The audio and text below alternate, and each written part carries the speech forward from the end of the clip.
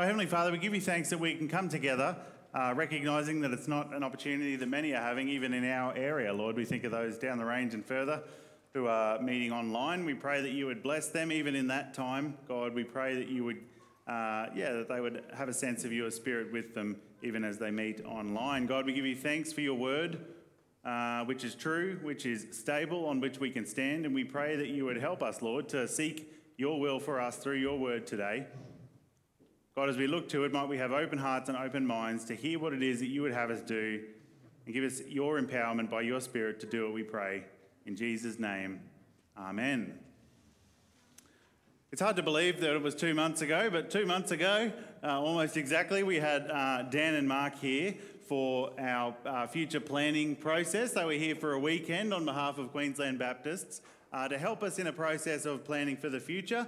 And the board met last weekend to discuss the recommendations that came from that. And they wrote us this really thorough report, actually. It was quite a solid report, had a lot of stuff in it, a lot of good recommendations in there, which we'll share with you as we go along. But one of the things that they flagged in there that I wanted to talk about today, just a little sentence in the report that I think really should cause us to sit up and listen.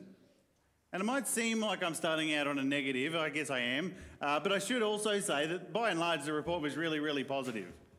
They felt that Outlook was a really healthy church. In fact, they said it was one of the healthiest in the Queensland Baptist movement, which is a big call, but that's what they said. And they spoke really highly of what we're doing here, who we are, our sense of values, our sense of community. And so that was great. Basically, they felt like it was a great church, which is true. It is a great church. It's a great church to be a part of. But one area that they did note in terms of weakness was the area of prayer. They said prayer culture and practice are alarmingly low. Now that's a worry. Maybe it's not surprising for some of us. We've been trying to do some stuff in this space over the last 6 months to try and improve our prayer culture. We recognise that it needed work. But the thing is that it doesn't matter how healthy of a church we are, it doesn't matter how much energy and positivity and passion there might be, if we will not continue to experience health as a church if we don't start getting serious about prayer. I think the scriptures are clear. If we are prayerless, then we are powerless.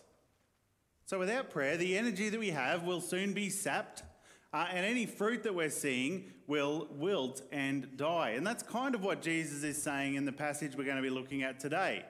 We're taking a break from our series in Mark just for a week. We're at the end of one section. We're about to move into another section, so it's a good time to take a bit of a break. And we're going to look at the topic of prayer. And so we're in John today, John 15, if you have your Bible, John 15 verses 5 to 8. So you can turn to that passage, and it will also be on the screen behind me. It's John 15, 5 to 8. It says, I am the vine, you are the branches. Whoever abides in me and I in him, he it is that bears much fruit. For apart from me, you can do nothing. If anyone does not abide in me, he is thrown away like a branch and withers, and the branches are gathered, thrown into the fire, and burned. If you abide in me and my words abide in you, ask whatever you wish, and it will be done for you. By this my Father is glorified, that you bear much fruit, and so prove to be my disciples. And so, as is always the case, when you just kind of pick a couple of verses, we've got just a few verses here, but they sit within a larger context in the scriptures. And if we were to read from the start of John 15, we would see that Jesus is trying to paint this really kind of vivid picture of the relationship between vines and vine dressers, the vines, the branches, the vine dressers. There's some sense where the vines really only exist because of the work that the vine dresser is doing. And so as he's painting this picture, Jesus tells us, well, being he is the vine, you are the branches, being us, we are the branches, and the Father is the vine dresser.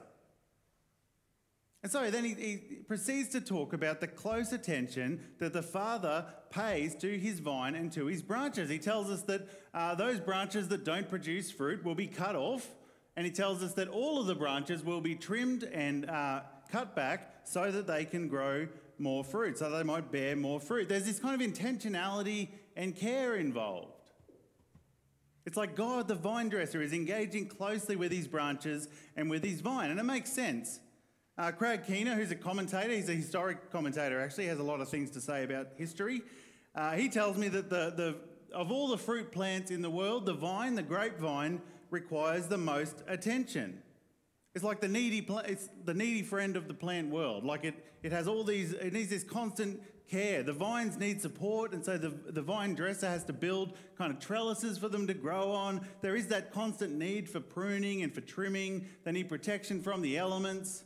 And so there's this kind of ongoing intentional work that is required. And so when God features in this imagery as the vine dresser, there's a sense where I've gone to the wrong page there.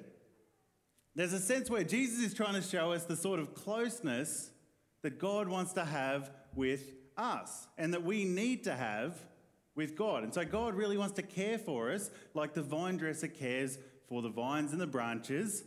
And similarly, we require this kind of intensive care from God. Jesus says this for us in no uncertain terms when he says, apart from me, you can do nothing. And so he doesn't say, apart from me, things will be less than ideal. Or like, apart from me, you can do some things, but not other things. He says, no, apart from me, you can do nothing. Now, obviously, there's some sense where we can do lots of things without Jesus. There's people out there who spend their whole lives doing things without Jesus. They go about their day without a care at all for what Jesus has to offer. And often they'll say things to us like, well, I don't have any sense of need or lack or want. And so why would I need Jesus? Why would I need what he can offer me?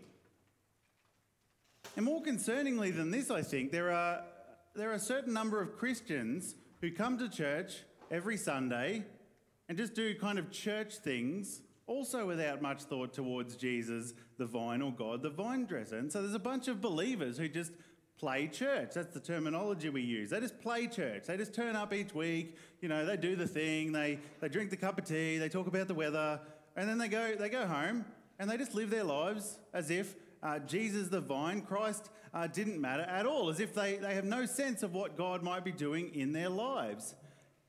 And some of us might even be in this camp. Some of us might just be playing church. We might just be turning up to do the things, but essentially we're doing them without Christ. And the prayerless believer, I think, is in this camp. A prayerless believer lives the life of a functional atheist. And so they pay lip service to God and the relationship they have with him, but they just don't live that relationship out in any way. It's just something they talk about on Sundays and then they don't think about it anymore. And so that's why here at Outlook, we are keen to help people in Toowoomba and beyond become fully devoted followers of Christ by the power of the Holy Spirit. We don't want people who play church. We want disciples who disciple. We want to help one another to pursue this vital, active relationship with Jesus such that we are fully committed, whole of life disciples. We believe it when Jesus says, without me, you can do nothing. Because while we can do lots of things without Jesus, we really can't do anything of any value or of any importance or of any worth without him. And so if we are not fully devoted followers of Christ, we can do nothing of value for God or for his kingdom. Or to use the analogy that's offered for us in the passage, we cannot bear fruit apart from Jesus. I flagged a few weeks ago how in the Old Testament, writers would often use the vine imagery to represent Israel, and normally they would use it negatively, and so it would be Israel is the vine, but essentially they would be saying that this vine of Israel has produced what they call wild fruit or bad fruit. And so the implication is that Israel has turned away from God, they've rejected God, and so instead of bearing good fruit, they bear wild fruit, they bear bad fruit. Really, that's only worth cutting off and throwing away. And so without God, they cannot bear any good fruit. They can only bear bad fruit. And so it is in the New Testament as well. We can only bear good fruit when we abide in Christ. And so any fruit that we create, any fruit that we produce outside of that relationship is wild fruit or bad fruit. And I think we should find that imagery alarming. One of our values here at Outlook is that we want to be we are a Bible-based church. And so whatever we do, we want to take the Word of God seriously. We want to read it, we want to preach from it, we want to be trying to live our lives according to it. And the reason for this is because we know that if we fail to be Bible-based, then we are liable to get it very, very wrong. Like if we aren't regularly and continually looking to God's Word, then we can just so easily be swayed by the culture of the day, by the political influences around us, and by that spirit of selfishness that lives within us. We can so easily be swayed into producing wild fruit. And if we look around at some churches that might be missing the mark, we might think that they're not really getting it right. I think almost definitely we will find that they are not a Bible-based church. We'll find a church that doesn't take the Bible seriously. It doesn't read the Bible, doesn't preach from the Bible. They tend to preach kind of felt needs messages, self-help messages, all that sort of thing. But the problem with self-help messages are that they're not the gospel. In fact, I think they're the anti-gospel. Because that style of preaching, it seems the world around us seems like they want to have a self-help message, but they don't. Eventually, self-help will make you feel tired. It'll make you feel worn out. It'll make you feel discouraged. Why? Because it tells you that in order to be better, you have to try harder. You have to do more stuff. But the gospel says, stop trying to do stuff. Stop trying to do it yourself and instead abide in Christ. It tells us that we cannot do stuff to make us better, to make our standing with God better. We simply must yield to Christ more and more. And so if the church is not Bible-based, then they will inevitably bear wild fruit. Well, from this passage and other passages like it, we learn that the same is true of a prayerless church. A church that is not prayerful, a church that is not abiding in Christ in the way that only prayer can facilitate, is at just as much risk of producing wild fruit as a church that's not Bible-based. And so we are a Bible-based church, but we need also to be a prayer-based church. We need to take prayer seriously, or otherwise we are liable to bear bad fruit as well. Jesus warns in our passage for today, if anyone does not abide in me, he is thrown away like a branch and withers. And the branches are gathered, thrown into the fire and burned. And so whether we like it or not, prayer is powerful. And I say whether we like it or not because we are often hesitant to talk about the power that comes through prayer because we're a bit worried that it's going to lead to some kind of wacky theology. But in the end, we need to realise that when we pray, we abide in Christ. And so not to pray is to not abide in Christ. And anyone that does not abide in Christ withers, we learn in our passage today. Anyone who does not abide in Christ becomes powerless and weak and ineffective. They become good for nothing except for use as kindling in the fire. There's a sense where if we do not abide in Christ, we are kind of cut off from the very source of life and vitality. And so Jesus says, if anyone does not abide in me, he or she is thrown away like a branch and withers. And so there's a sense where that branch has been kind of removed from its life source. And so while it might seem like it's living for a little while, it will inevitably wither. And that's true of us as well. We can go through the motions for a certain amount of time, without taking prayer seriously, but inevitably we will become tired and worn out and weary. Because when we fail to abide in Christ in prayer, well, then we cut ourselves off from that very source of life and vitality. And so the things that we do, if we're not praying, are not done in the strength of Christ. They're not done in Christ's strength. They're done in our own strength, in our own power. And our own power is finite. We will find the end of it. We cannot fail to pray as a church and continue to see fruit for the kingdom of God.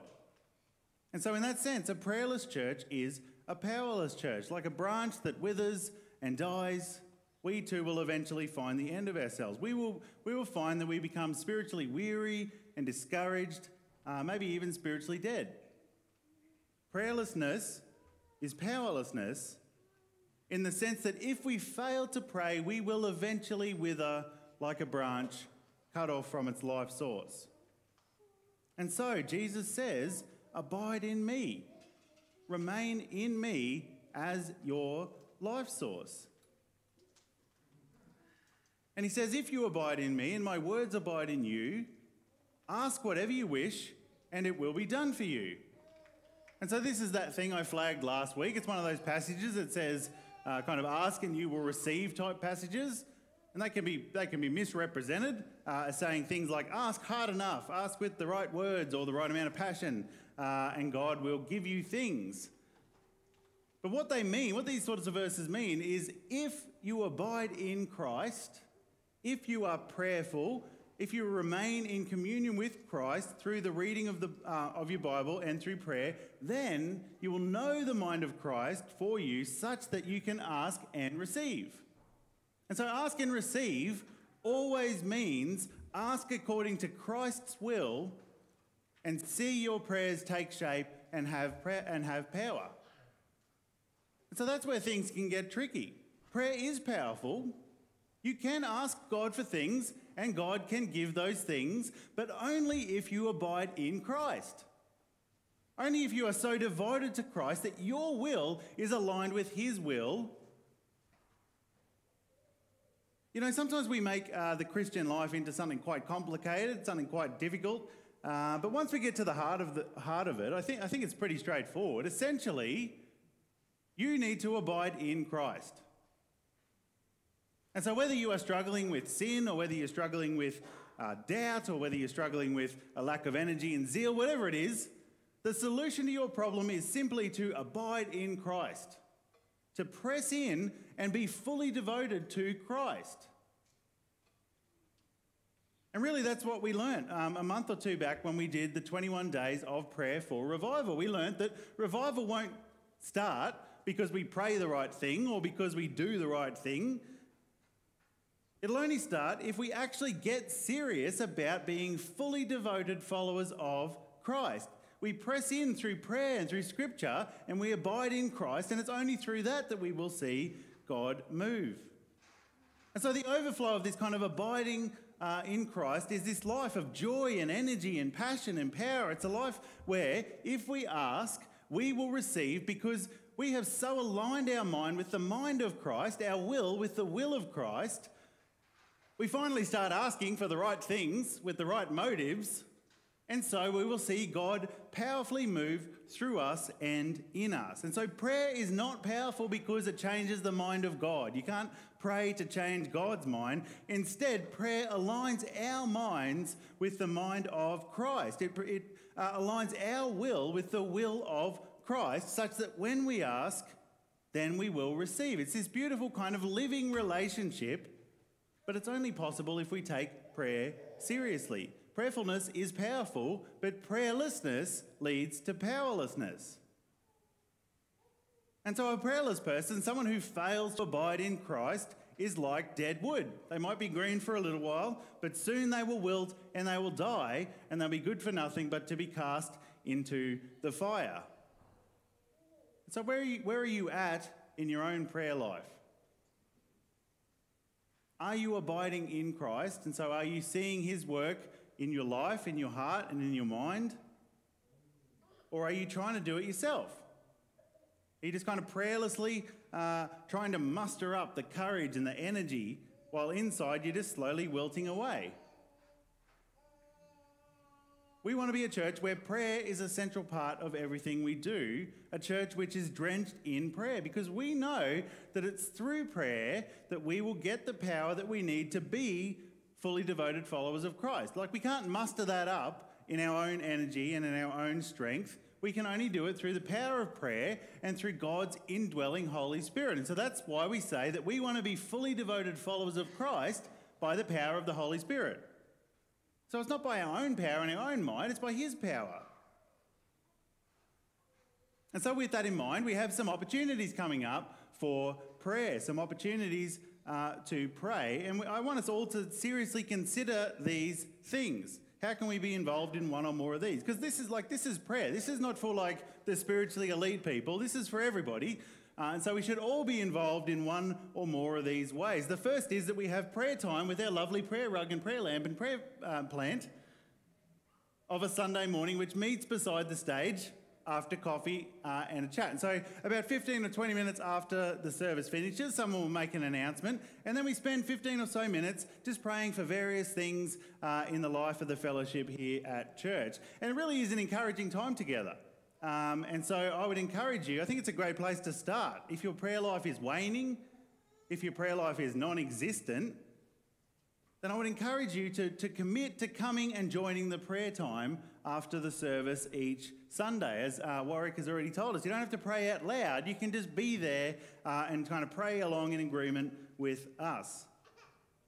The second opportunity is Upper Room, which we have heard about is happening next week. It starts 5 o'clock next week, where we can come together to worship and to pray for revival in our community. During the 21 days of prayer, we hosted a combined QB prayer night here at Outlook, and we found that it was such an encouraging time that we decided to make it a regular part of our activities here as a church. And so you can commit to coming along next week, next Sunday at 5 p.m. for worship and prayer. It is going to be a powerful time because we're going to press in and we're going to pray and we're going to see God move. And so we're excited about that, excited to see what God's going to do. And finally, on the off nights, and so when Upper Room is not on, but also monthly, that'll become clear once it turns up in the newsletter. But so monthly, but not on the same night as Upper Room. Anyway, we're going to be holding some nights of prayer for the future here at Outlook. And so based off of this passage, based on all the things that we've talked about here, we're going to call them Abide Nights. And so we are wanting to seek and discern God's vision for us as a church over the next 5 years. But we recognise that the only way we can do that is to abide in Christ. And so Abide Nights are prayer nights specifically aimed at asking, what is it that God would have us do here at Outlook over the next 5 years? And so more details will come out about this event shortly once I've come up with them. But I just wanted to flag it with you now so that we could be praying even leading up to this first one, which will be on the 22nd of August. What is God calling us to do here at Outlook over the next 5 years? Because in the end, we can make plans, we can come up with all kinds of strategies, but if we don't drench that process in prayer, if we aren't abiding in Christ in prayer, then we just will not succeed. We just won't. A prayerless church is a powerless church. And so let's press in as individuals and as a church family. Let's get serious about prayer and about abiding in Christ through prayer. Let's pursue Christ and his will for us as a church. Let's be fully devoted followers of Christ by the power of the Holy Spirit. Let's pray together. Oh God, we give you thanks that we have the opportunity to meet with you through prayer. We recognise that this is such a gift you've given us, and yet, Lord, sometimes we treat that gift with disdain. Sometimes we ignore you, Lord. Sometimes we just carry on with our lives as if we had not a care in the world for what you would say, what you're doing in our lives, and we repent of that. God, we recognise that we can at times get caught up in the things we're doing and forget to seek the things that you would have us do. And so, God, as we look at these opportunities before us, praying in the prayer time after Sunday service, joining with at Upper Room, or joining on an Abide Night, Lord, we pray that we would be a church that really abides in you. God, what might we be those branches that, God, you are at work on, that you trim, that you cut back. God, might we not be the branches that get cut off and cast aside. Help us to abide in you. Help us to press in to you, Lord. Help us to be fully devoted followers of Christ by the power of the Holy Spirit, we pray. In Jesus' name, amen.